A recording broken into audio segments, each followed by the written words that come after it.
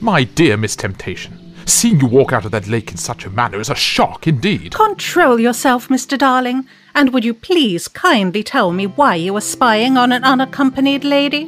My apologies, Miss Temptation. I couldn't resist coming to find you in person. I have a very special request before this evening's ball, and, having spoken to your father, he has given me permission to ask you. Oh, my dear Mr. Darling, please go on and ask me what you will. My dear Miss Temptation, I would consider it the greatest of honours if you would play the Regency setting for Chaosium's 7th edition of Call of Cthulhu with me. Oh, I thought you'd never ask. Yes, of course. Yes, 1,000 times. And we can have our fun with 10% off at the Chaosium store, using the code Playhouse10. You really will be the ideal husband. Playhouse10, you say? Indeed. And with the 10% off code Playhouse10 from the Miskatonic Playhouse, I feel like quite the catch.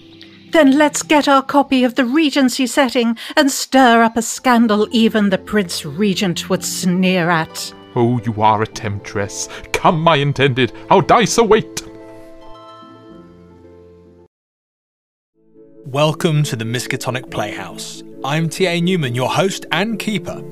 Tonight we welcome you back to Cult and Culpability, the matinee performance in celebration of Regency Cthulhu, Chaosium's new historical setting for 7th edition Call of Cthulhu. Whilst making much haste from the Bow Street Runners and the mistaken accusation of murder, we find the Prideaux family spending the night on the road to Kingscombe, where they discover that there really are things that go bump in the night. But first, a reminder that Chaosium's tabletop role-playing game Call of Cthulhu contains mature themes, including cosmic horror, character death, and loss of sanity.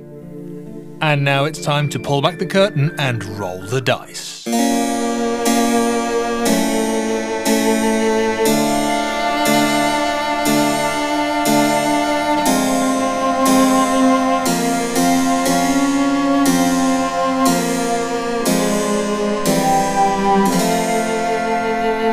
Find yourselves in the carriage, on your way, finally, to Kingscombe, finally to meet Mr. D. Aldworth Esquire at the behest of your very own Mr. Christopher Burrows.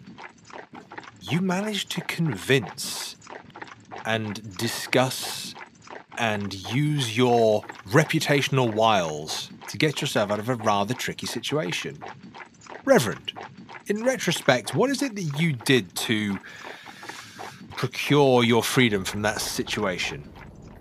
Fortunately, we met some of the Bow Street Runners' finest, who actually have their head on their shoulders, and recognise that the Lord of the Manor and his uncle are hardly the sort to go around murdering people, particularly when it's their own manservant, of which they became aware very quickly. I think Thomas might have even played cards with their boss, so that helped the situation. But really, it was down to the good nature that the Reverend likes to see in people, the good nature of the child, confirming that, no, he didn't actually see people being murdered, and when it was explained to the child that they were bringing the poor servant down, the child realised this and confirmed this to the policeman, even told them about the other man that had been with Chambers the next day. So, as we hear from Thomas, could you, Reverend, give me a reputation roll with your bonus die, please, that you so very much deserve because of your reputational standing? Thomas. So, as the good Reverend has already explained, the Chief Constable and Thomas have indeed been known to partake in cards, and the camaraderie that comes from Thomas losing a fair amount of money to the Chief Constable did help smooth the situation somewhat. Again, the large blade that Thomas quickly dropped when the first Bow Street Runner entered was quickly kicked underneath a bookcase so as to remove any particularly incriminating evidence.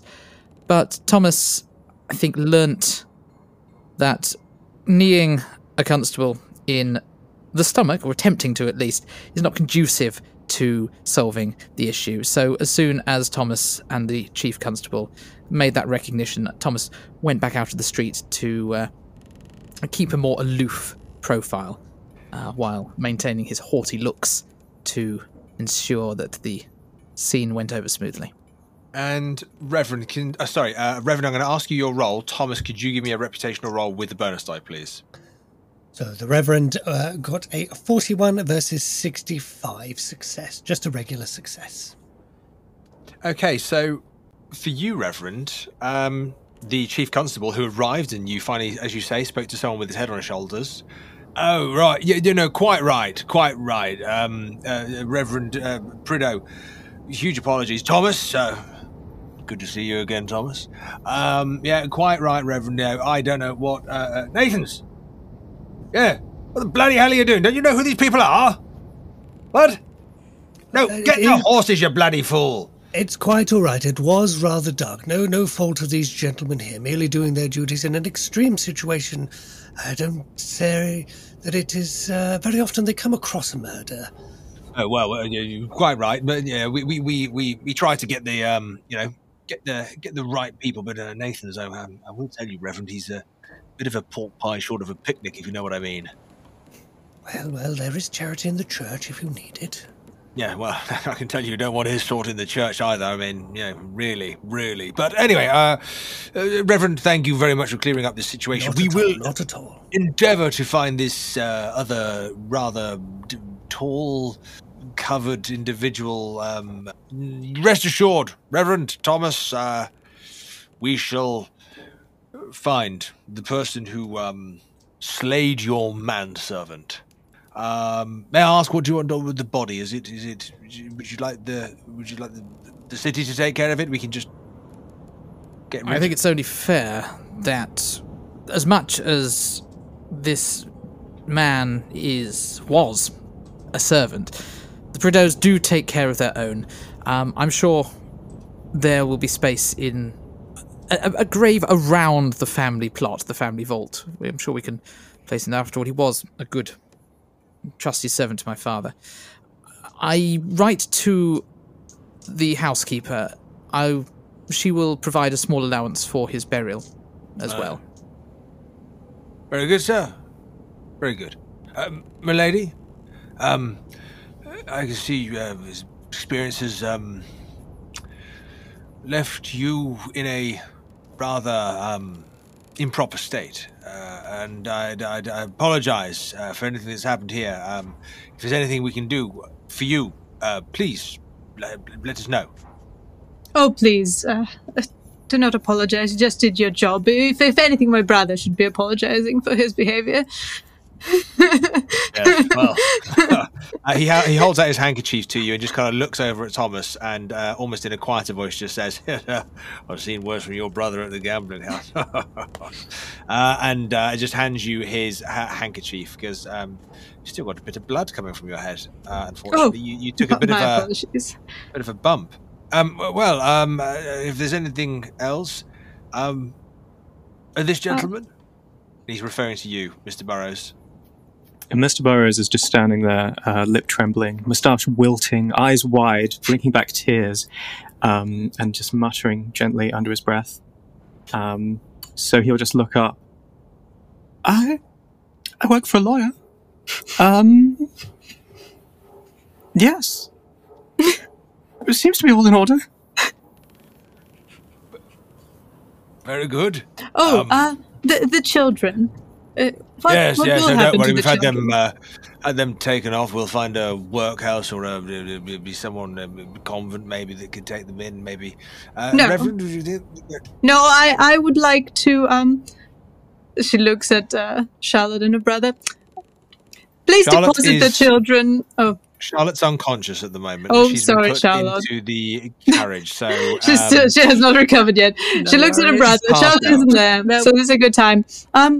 Please deposit the children at the Prideaux house. We are indeed lacking a servant, so perhaps they can be taken care of there by the staff while we're away. Milady, I'm not sure the little urchins or perhaps what you're looking for. I can have them taken to one of the workhouses. We have caused them great distress and trauma, and we've caused them their house. Therefore, I believe we owe them a home and some safety. So, if no one else, well, I've had a terrible day, so perhaps I'm not thinking clearly. But if no one else objects, we shall be taking ownership of these children. Chief Constable looks over to Thomas. You heard my sister, Constable. We've lost a man today. I can't deny that I was not a particularly big fan of Chambers, but that does not make me a murderer. Oh, but of course not, sir. I feel, in the situation, in the circumstances, charity begins at home, what? Yes. Again, when you go to the housekeeper for the money for Chambers' burial, give these 2 urchins to her. She'll know what to do. I just jostle the one on my leg. You see, your fortunes are improving. Yes, sir. And he kind of stands up and kind of like the chief inspector kind of holds the boy's hand with his one hand, and he then Thomas, really without many other people seeing, unless they'd like to specifically roll to see if they could see, Thomas, the inspector leans towards you and holds out his other hand and looks at the boy and then looks at you and says, well, Mr. Prideaux, they do say, as you say, charity does begin at home. Thomas looks the inspector dead in the eyes. And at home is where you will find the charity. Speak to the housekeeper. Things will be arranged. His hand recoils immediately. You find yourselves in the carriage. It's rambling along the road. You've actually left Hampshire now. Possibly you've been on the road for an hour or so.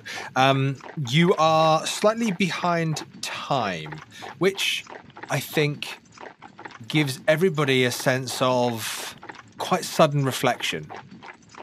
But I think Mr. Burrows is probably the one suffering from this lack of time, and there is a pocket watch of which you regularly check, Mr. Burrows.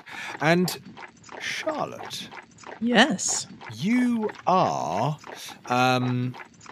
propped against the side of the carriage quite comfortably. It's not kind of not necessarily leaning against the carriage in a sense of let's just put the body there. You are very comfortably, blankets kind of there wrapped very respectfully, but you are kind of sitting into the corner of the carriage so that you are propped up. You're not lying down or anything. Everybody still has their ample space within the carriage. But you passed out. You saw a symbol. Not just once, not just twice. You saw it exploded multiple times across the room. And it overcame you. You dropped to the floor. You didn't even feel the impact of the ground. You were elsewhere by the time your body hit the ground. You find yourself standing on the deck of a ship. You find the ship listing back and forth. You hear the voices of individuals calling out different ropes, different directions, port, starboard, pull this, pull that, bring this sail down. The voices sound panicked. They sound worried. They sound immediate. They sound threatened. Screams and shouts begin to ripple across the ship. You hear a cannon fire, not from this ship, in the distance. And then in the distance you see, and it is not a calm sea. It is choppy, it is wavy. Your ship that you're on, you feel it listing more, you feel it pulling up and then dropping down. Give me a constitution roll, please. Okay. Extreme success. 6 versus 40. You hold your breakfast down quite admirably. You don't see anybody on this ship. But you feel with the voices on this ship, you don't see anybody. There is nobody on this ship. But you feel as you alone stand on this ship at sea, that the voices you hear calling left and right and shouting almost over your shoulder, you almost feel the push of someone past you. You think that this ship should be full of a crew. You hear them. You just can't see them. And when this cannon fires in the distance, you see the flash of light. And there's a moment where you count in your head.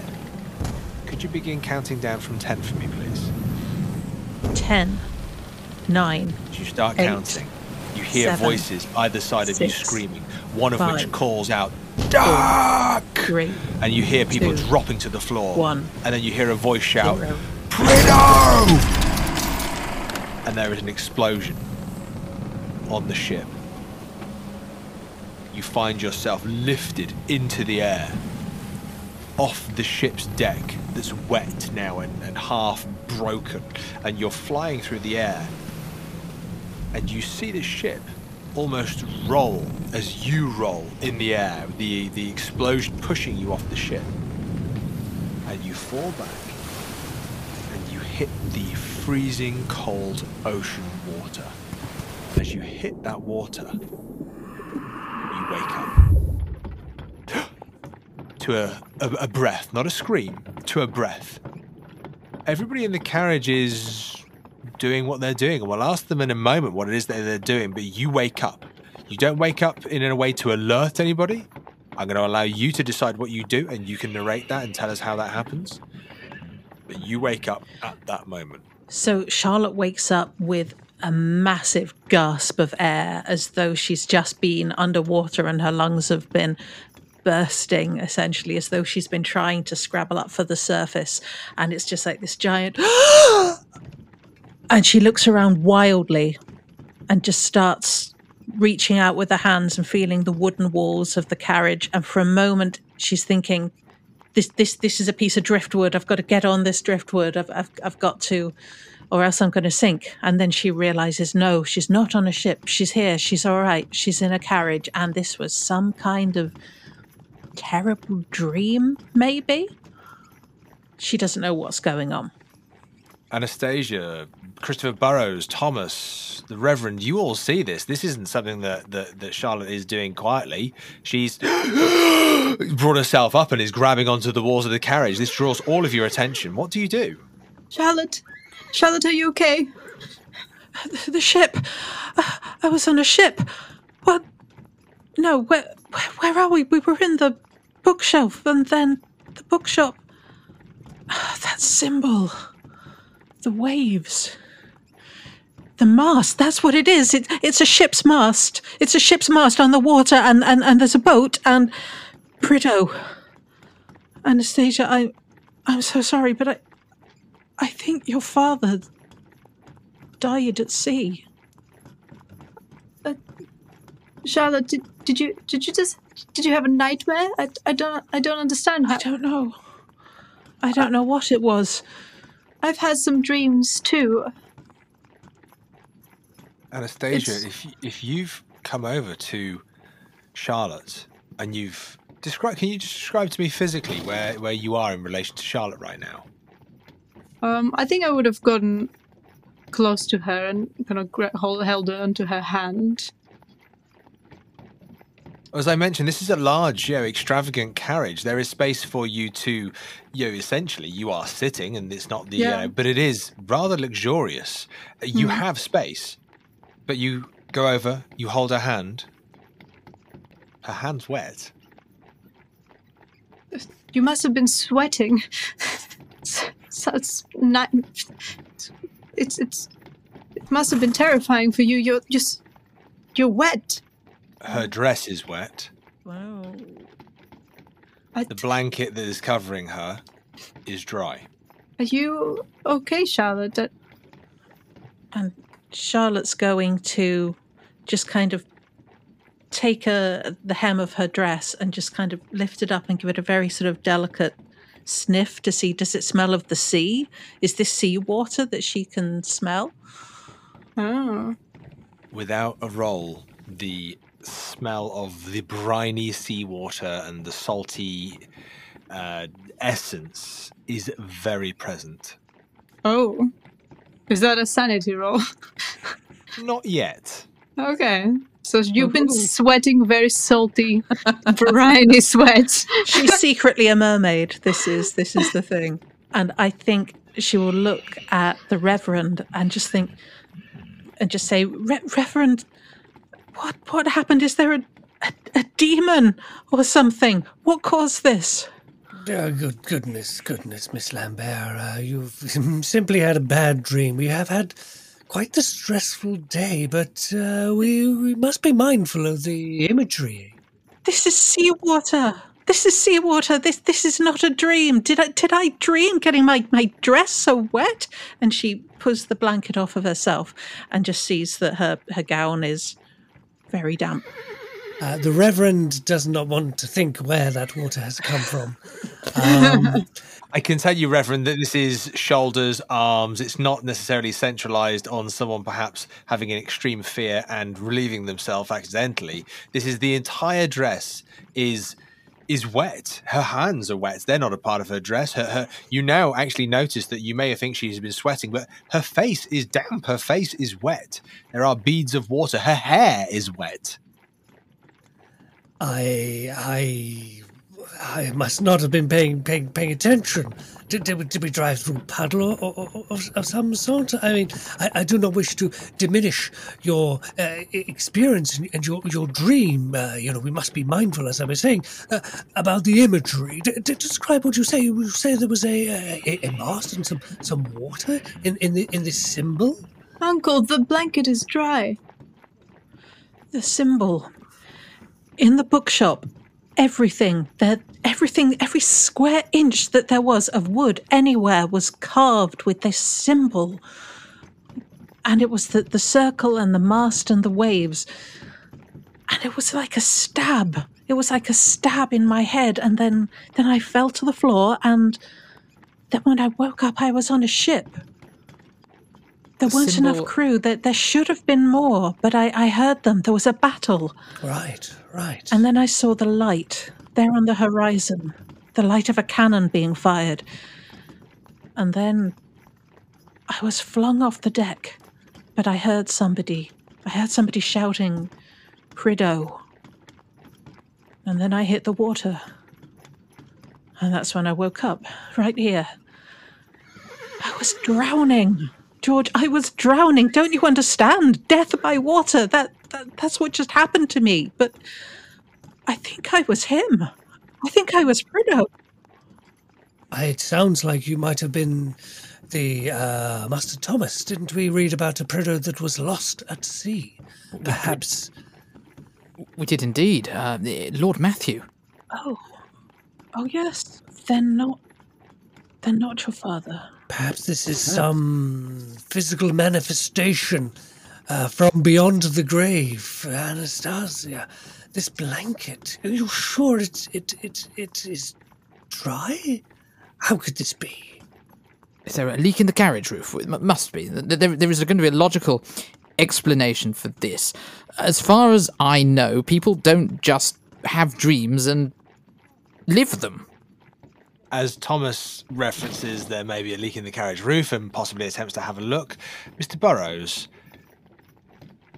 the Reverend has just suggested that it was Matthew Prideaux who died at sea. It's not what you know. Working for Mr. Aldworth, you've been sent to deliver a summons so that the last will and testament and the last wishes of Lord Matthew Prideaux can be read out. His body, for all you know, has been laid out at Prideaux Manor. Well, Mr. Burrows looks up sharply from the small leather-bound notebook he's been scribbling in with a pencil in between bumps in the road through his old-fashioned little round-framed spectacles. Behind them, his eyes are wide. Forgive me, Lord Matthew, died at sea, you say? Well, that is one way of looking at it. Why, do you beg to differ, sir? Well, he licks his finger and he starts flicking backwards through the page of his notebook, frowning. I had thought, that is to say, Mr. Aldworth is well informed, and he informed me. I thought Lord Matthew was laid out a Prideaux Manor. A death at sea is not what we were aware of. Mr. Apprentice, you might have more information than we do. As you can imagine, some strange circumstances are surrounding our family at the moment. I confess, I am not entirely sure what we will find at Prideaux Manor. It's part of the reason we are attending this arrangement by your employer to see what the fuss is all about. You'll forgive us if we don't discuss family business with you quite as openly, and we would appreciate your discretion, if you wouldn't mind, as we talk amongst ourselves with our fanciful thinking, Mr. Apprentice. Is that suitable? Oh, my dear sir. And he inflates his little toast rack of a chest. We are your family's solicitors.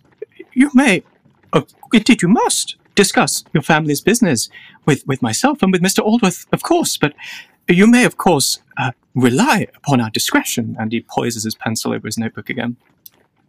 Just as this is happening and there is a discussion of family business on the horizon, Charlotte, this is where the sand roll that Anastasia mentioned comes in.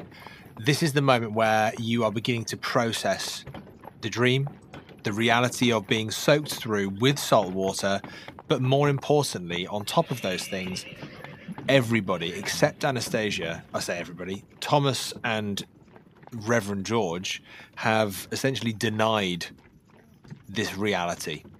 They have questioned your legitimate concerns. This is where your sanity roll comes in. She's probably worried that she's going to be sent to Bedlam if she keeps talking like this. And, oh no, that was a really bad fail. That was 98 versus 55. Okay, 98 versus 55. Fumbly McFumble. Okay, I think what's going to happen here is you're going to have to roll me a d6, please, Charlotte. Ooh, okay. And unfortunately, it's a d6 plus 1. Oh, well, luckily I only rolled a 1. So that is 2 sanity points that you lose. And rather than any ongoing, extreme, it was quite a limited loss of sanity there for such a devastating moment. I am going to leave you with a lingering thought, though, Charlotte.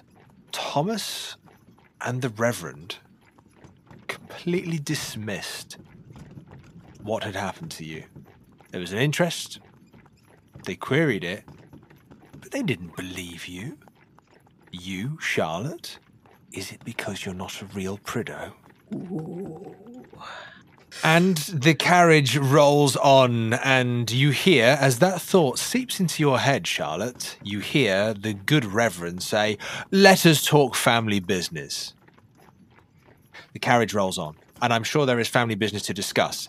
The day passes. You do actually find that there is, from Mr. Burrows, quite a respectable property that you spend the evening in, and there is wonderful food outlaid. You are kept to yourselves.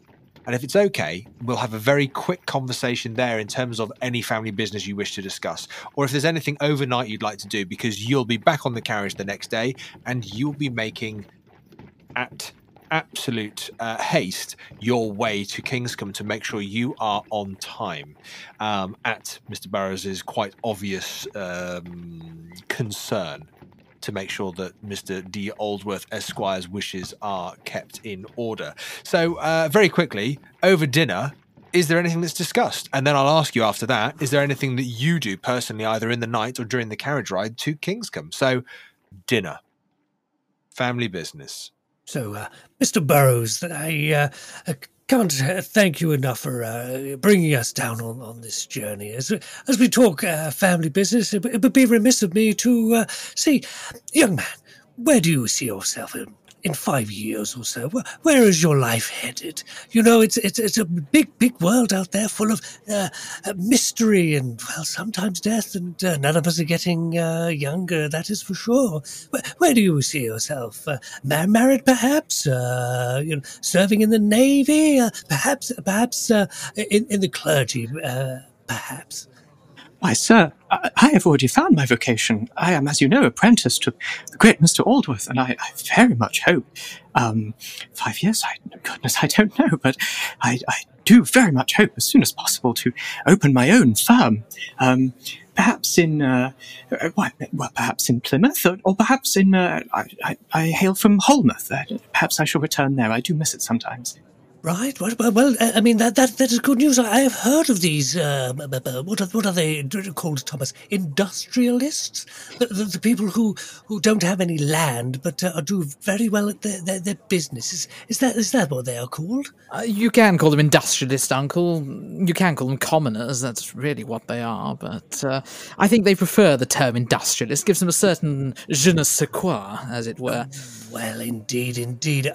But young Thomas, that is a sort of talk that got the French exactly into the revolution, you know. They didn't listen to the people.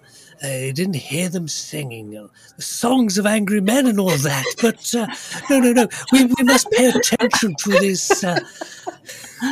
Just as you talk about the French and the songs and the property you're staying at, one of the serving ladies comes out, and just as you're saying, look at what happened to the French, she just leans over and just goes, "Would you like to eat cake?"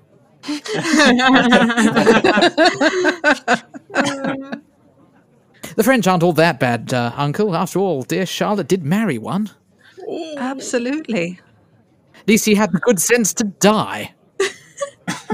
No, Thomas. The French are delightful people, make jolly good wine, and for a moment the Reverend catches himself thinking of the family he knew when he was around 20 and the sad news that they'd all gone to the guillotine, and has a moment of realization that death is around the corner. And then he brings himself back to Mr. Burroughs and wonders when these industrial types, I've heard a good connection is marrying into a well-established family. You see, it's to do with investment. I understand. A connection with a well-established family, such as the Prideaux, would be able to invest in a company and give you a little bit of a leg up. To have your own business sooner rather than later. You turn a pretty penny with all the illustrious clients and everything like that. Has anything like that ever crossed your mind? His eyes widen and gleam. Why, sir, I confess I'd not aspired so high. Marriage is well, I hadn't really. I've been focused on my career, you see. Nonsense. All work and no play makes somebody very dull indeed. But what we shall have to do, has your employer arranged a celebration of the life of Mr. Prideaux? Well, that's a good question. Are we in charge of arranging the funeral, Keeper? You're not. At the moment, you are in charge of arranging, essentially, from what you've been told, is bringing the remaining Prideaux back to Prideaux Manor to be present for the reading of a last will and testament, which is being handled by your employer.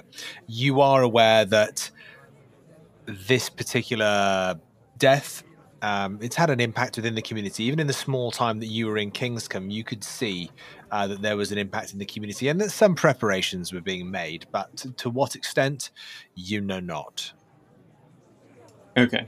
Well, I relay that we begin, you see, with the reading of the will. Mr. Aldworth, that is to say, is charged with the management of the late Lord Prideaux's estate, and thus with communicating his wishes and the contents of the will to his surviving relatives.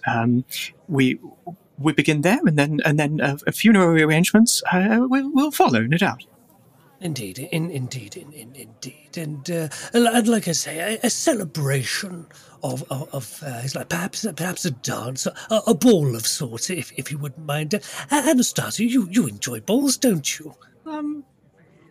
Yes. That's the spirit. Yes, Uncle. And Miss Lambert, perhaps we could add a little French flavour to the ball when we have one. I think it is in times there must be a time to sorrow, a time to reap, and a time to sow. I forget how things the song goes. Time but to mourn at a time to dance, perchance? that's the one. Yes, you see, you really should come to church more often. We could do with somebody with your lovely spirit. But yes. Celebrations. And he goes back to his food.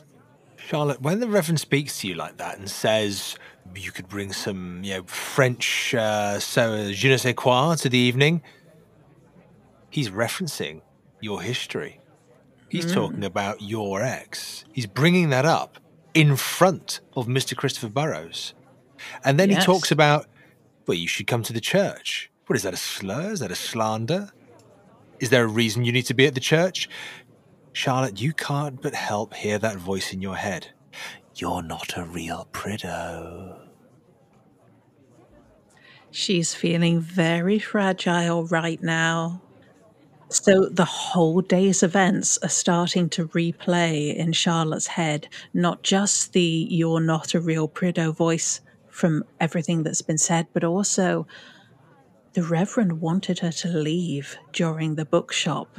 He wanted her out of the way to kind of take the urchin out and tell him a story. And it's like, does he think I'm some kind of servant as well? Is that what I'm supposed to be? Some nursemaid? Yes, she's working as a lady's companion. She never intended to have to work for a living. She thought she was going to spend a wonderful life just dancing across Europe with her French poet. And then he went and died of cholera. And everything changed, and she's had to try and rehabilitate herself with the family, but she wonders, is she ever going to really be one of them? And now, with this thing with the ship, do people think she's mad as well? It's not as if the actual Prideaux have bizarre premonitions and dreams. On that note, the evening passes, conversation is had, pleasantries are made, and everybody maintains a reasonable sense of reputation and status within the evening, even though there are some blurred lines between this group that seems to be growing ever closer and just slightly more abstracted. The Reverend goes off to bed. Thomas goes off taking a bottle with him. Mr. Burrows sits and makes notes. He makes notes. Charlotte, eventually, watching the Reverend leave with slightly narrowed eyes, draws herself off to her room. And eventually, Anastasia, you're left on your own, sitting there thinking about everything that's happened. Thomas keeps keeping these situations at an arm's length from you. You find that every time someone of import comes into the situation to defend or aggress or whatever, you find that you are at arm's length. How does that make you feel, Anastasia? My father told me to look after my brother, and yet my brother won't stop posing obstacles and treating me as if I'm some kind of young girl. My uncle, too. It's frankly insulting. I feel like the only person I can really trust is Charlotte, but then again, she did read that letter without letting me know, so maybe even she doesn't respect me. Who can you trust? I know they want what's best for me, I just don't think they see me.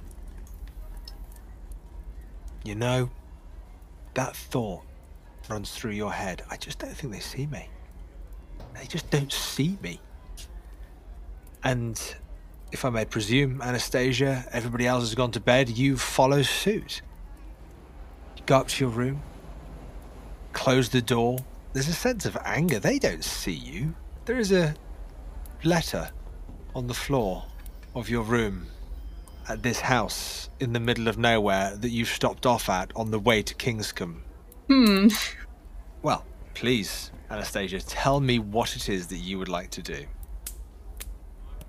I'd like to make sure my door is closed, sit on my bed, and look at the letter. I will tell you there is a key on your door as well, so you are, if you wanted to, in a position to be able to lock said door. Who can access my front door? There is just a front door with a key that is left on the inside of the lock, and it's the same for all of the rooms. Are there servants and staff that might need to access the room? They possibly have been in during the day. This is a quite a beautiful house in the country. It's not a pub, it's not a hotel or anything. It's quite a reasonable house, but it is a house that they are in the recognition that they are not quite of your family status, and they do open their doors to travelling, should we say, gentry, to increase their own reputation and host such wonderful guests. But unfortunately, they are also away at the moment, so it's just the serving staff of the house. Okay. I think Anastasia finds it really hard to get up from the bed and open the door if someone knocks, so she'll leave it unlocked so that they can let themselves in if needed. She doesn't feel that insecure about anyone entering her room. Laziness trumps. Why would she? Fear. I love that. That should be the name of the scenario. Laziness trumps fear. So, Anastasia, as you walk into your room, as you're preparing to engage in your evening's laziness, you do see an envelope is on the floor of your room. There is a candle lit beside the bed on a small table. Okay. Taking the candle, trying to suppress any memories of the other candles he's seen recently, and looking at who the letter is addressed to, maybe if the handwriting is familiar before she opens it.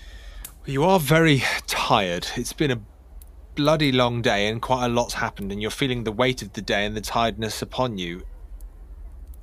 But you can't not recognise that handwriting. You're very aware of who it's from.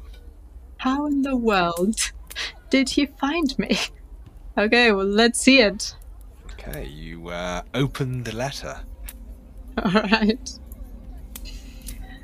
To my intended Anastasia, your attempts to engage me in the search of your missing father are rather hollow and I dare say childish.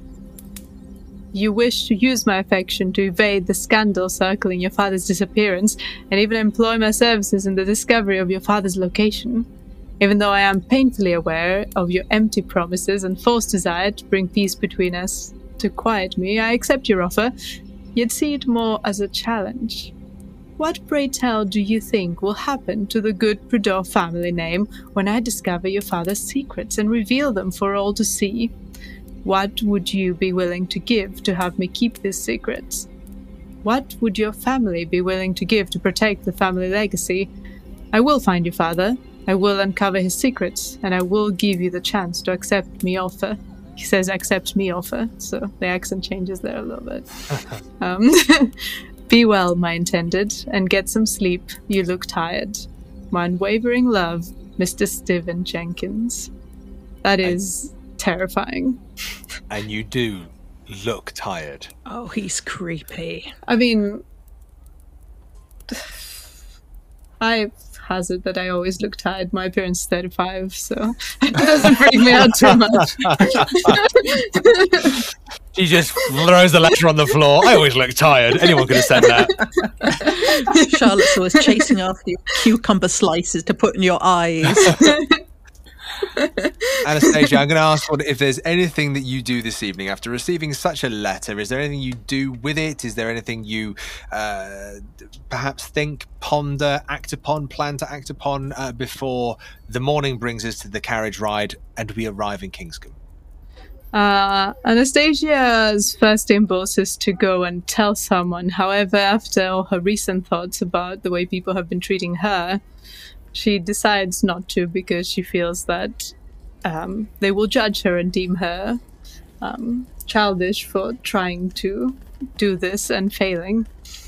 This time, fear trumps laziness, and she will lock her door just in case he has actually seen her.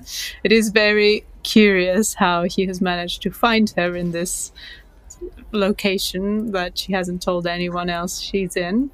And it is quite scary, so she'll probably be a bit paranoid for a while.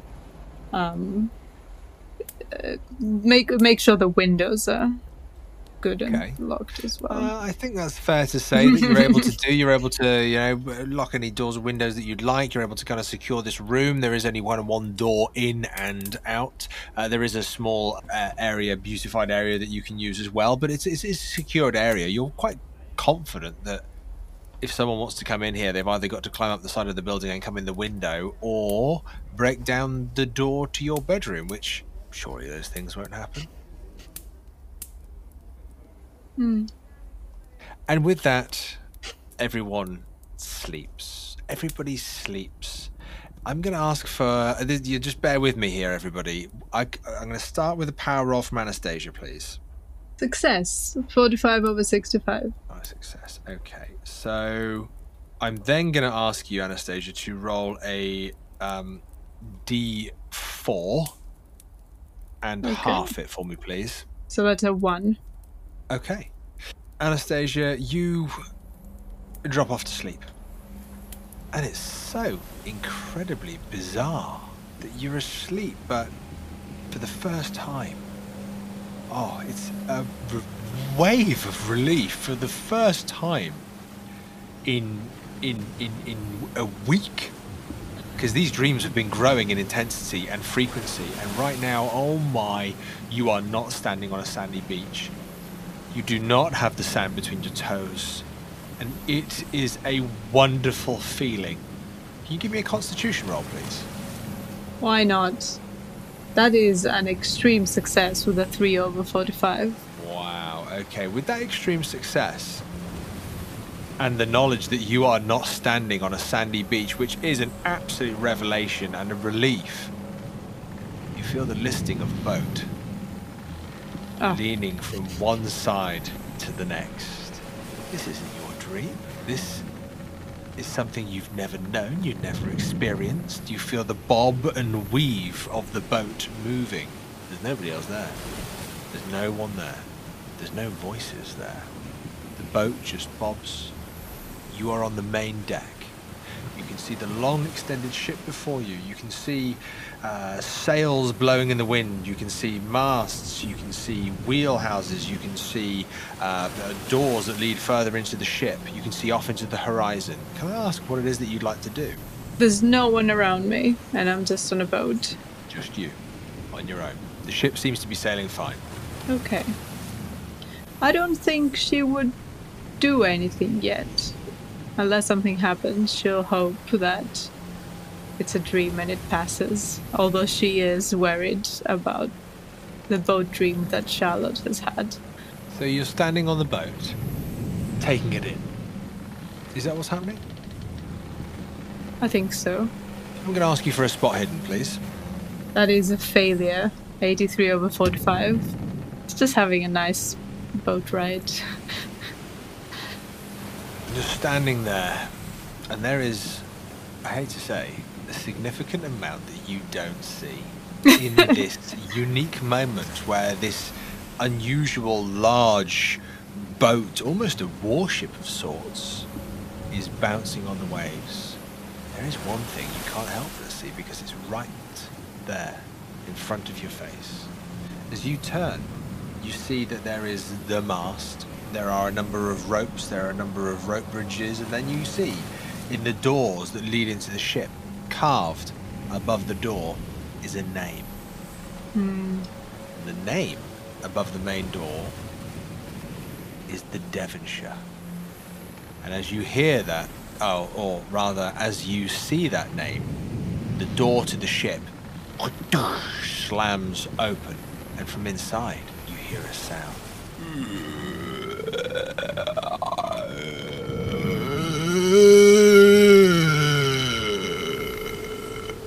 What do you do? Hello? Is someone there?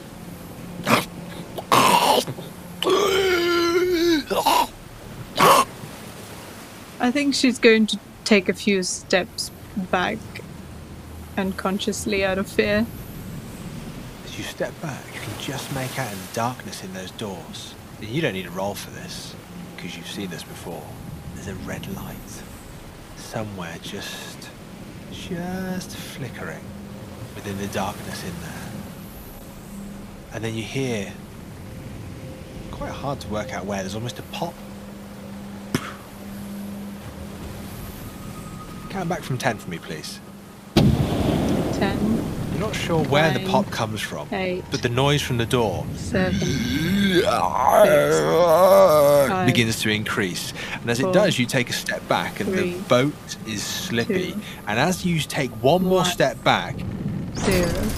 boom, the ship rocks. It turns. It sounds like it splits. The wood cracking, the screams of people, the screams of whatever is in that ship echo through the entire landscape or seascape and through your mind, and you are thrown up into the air and you fall into the ocean and you wake up in your bed with a scream, a gasp, a physical jolt.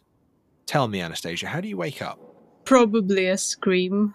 This has happened too many times before. It's just escalating. Anastasia has had a terrible evening, and now she's absolutely terrified, jumping up. Anybody who feels their room is relatively close enough, you're welcome to make a listen roll with a penalty die because of the distance of the rooms in the house. This is not the same layout as the Prideaux household. She also checks to see if she's wet, because this sounds familiar. You are. The bed is bone dry, but your nightgown is sopping wet. And you inadvertently can just almost smell and taste the salt on it. I think Anastasia will scream again, but this time in anger, like a good shriek.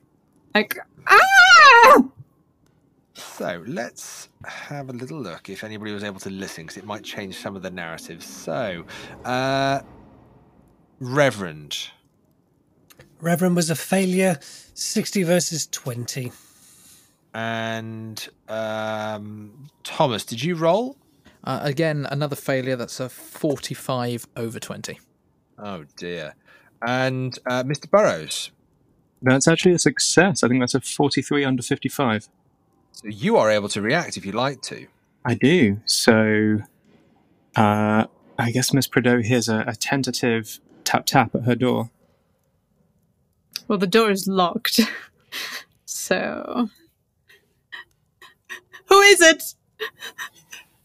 Miss Prideaux, it's me, Mr. Burrows. You quite all right?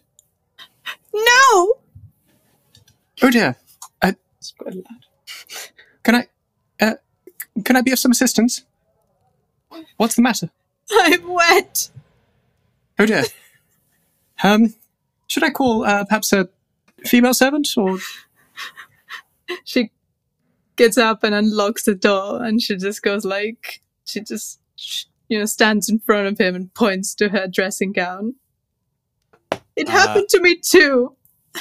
I was almost going to ask Mr. Burrow for a constitution roll there, seeing this lady standing before him in a nightdress and wearing a completely a wet Mr. night Burrows, dress. how do you react to this?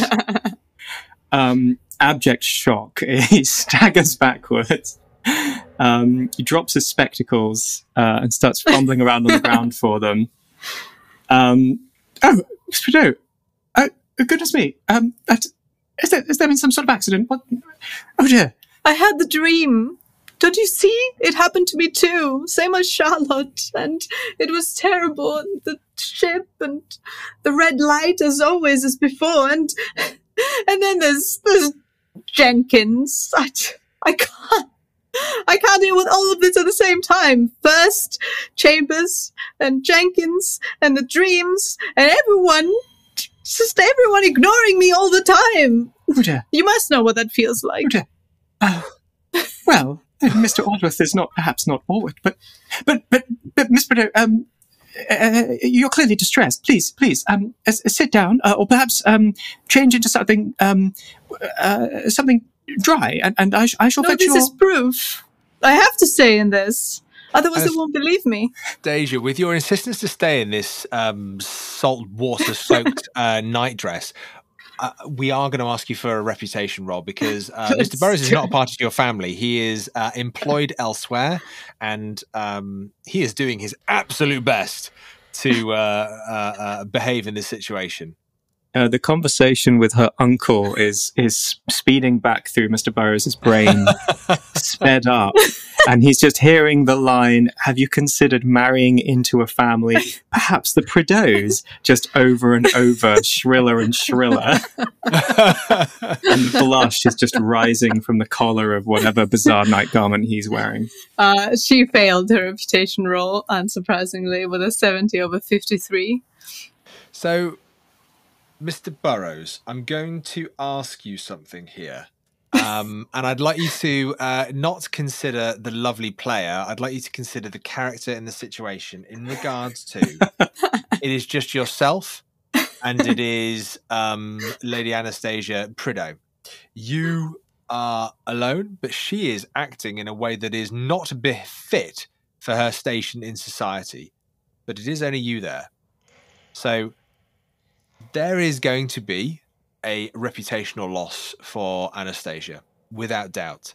But the severity of said reputational loss can be negated by your interpretation of events, and I suppose your action in regards to these events. So how would you consider this situation, and how would you act from this? Is it something that you're going to alert people to? Is it something that you keep to yourself and to Anastasia? What is it that happens here, Mr. Burrows? Now, very recently, I saw her brother and uncle, who are just down the hall, manhandling a corpse. It's probably been one of the most frightening couple of days of Mr. Burrows' young life. So I think his first instinct will be to try to not make them angry. He tries to usher her back into her room. He's on the point of following her, and then he realizes he mustn't cross that threshold. It is not good for him to be in her bedroom. So he maintains a flurry of, no, please, you must sit down, you must, please, control yourself. Miss Prideaux, I shall fetch your uncle, perhaps. No, please, look at this. And she gets her letter from Miss Jenkins. I can't show anyone else this, but you're a lawyer. Tell me what you think of this, legally, please. Oh, quite, yes. He'll prop up his spectacles up his nose and inspect it. His intended, Miss Prideaux? You have a betrothed? Not quite. He tried, and then I thought that perhaps if I gave him the impression that there was a possibility, then maybe he could help me find my father. But you see, it didn't quite work out. And I'd love it if you please didn't tell my family, as I am quite embarrassed. This is a client confidentiality. Is that a thing? Probably not. Client attorney confidentiality, perhaps, or whatever you call it. Old-timey language. I assume that sort of arrangement must have been around since the birth of lawyers, otherwise nobody would trust them. Nobody trusts them now. Quite possibly, quite probably. Mr. Burrows, as you take this letter and you intend to read it, I imagine in this rather dark room, it's quite difficult to do. I mean, there is a candle over by the bed that has been lit within a lamp. He darts a fearful glance up the corridor, just sort of leans at any doors showing signs of opening. There's no sounds, nobody's stirring. Okay, he steels himself. Miss Prideaux, you understand, I really should not enter your bedroom, particularly, and he sort of waves a hand at her state of dress or undress. Okay, just hold on for 1 minute, and I'll put on something else, and then you can look at it. Is that? Yes. Okay. Very well. I also, he sort of plucks at his, I don't know what they wore back then, nightgowns, I suppose. I shall fetch a coat. Be back shortly. Can I keep that while you're gone? No, he goes, and he's taking the letter. Just before he leaves the room, in that almost confession there, Mr. Burrows, you pat your nightgown, referencing that you are there, and you pluck it and perhaps pop your glasses away. You feel, something in the pocket. Oh dear. Almost like a small piece of paper, and the fact that there is a letter that's been delivered here that's clearly just sent a sense of concern. There's this small piece of paper in your pocket. Before you leave the room, Mr. Burrows, you pull out this small piece of paper, and as you do, you realise it's a card. Oh, how strange. He's absent-mindedly tucking Jenkins's letter into this pocket as he draws the card out. I don't understand. My, how did this get here? And as you say, my, how did this get here? You show this card to Anastasia, and it is another tarot card. It is the Seven of Swords, which depicts a young gentleman carrying 7 rather sharp blades, all by the edge.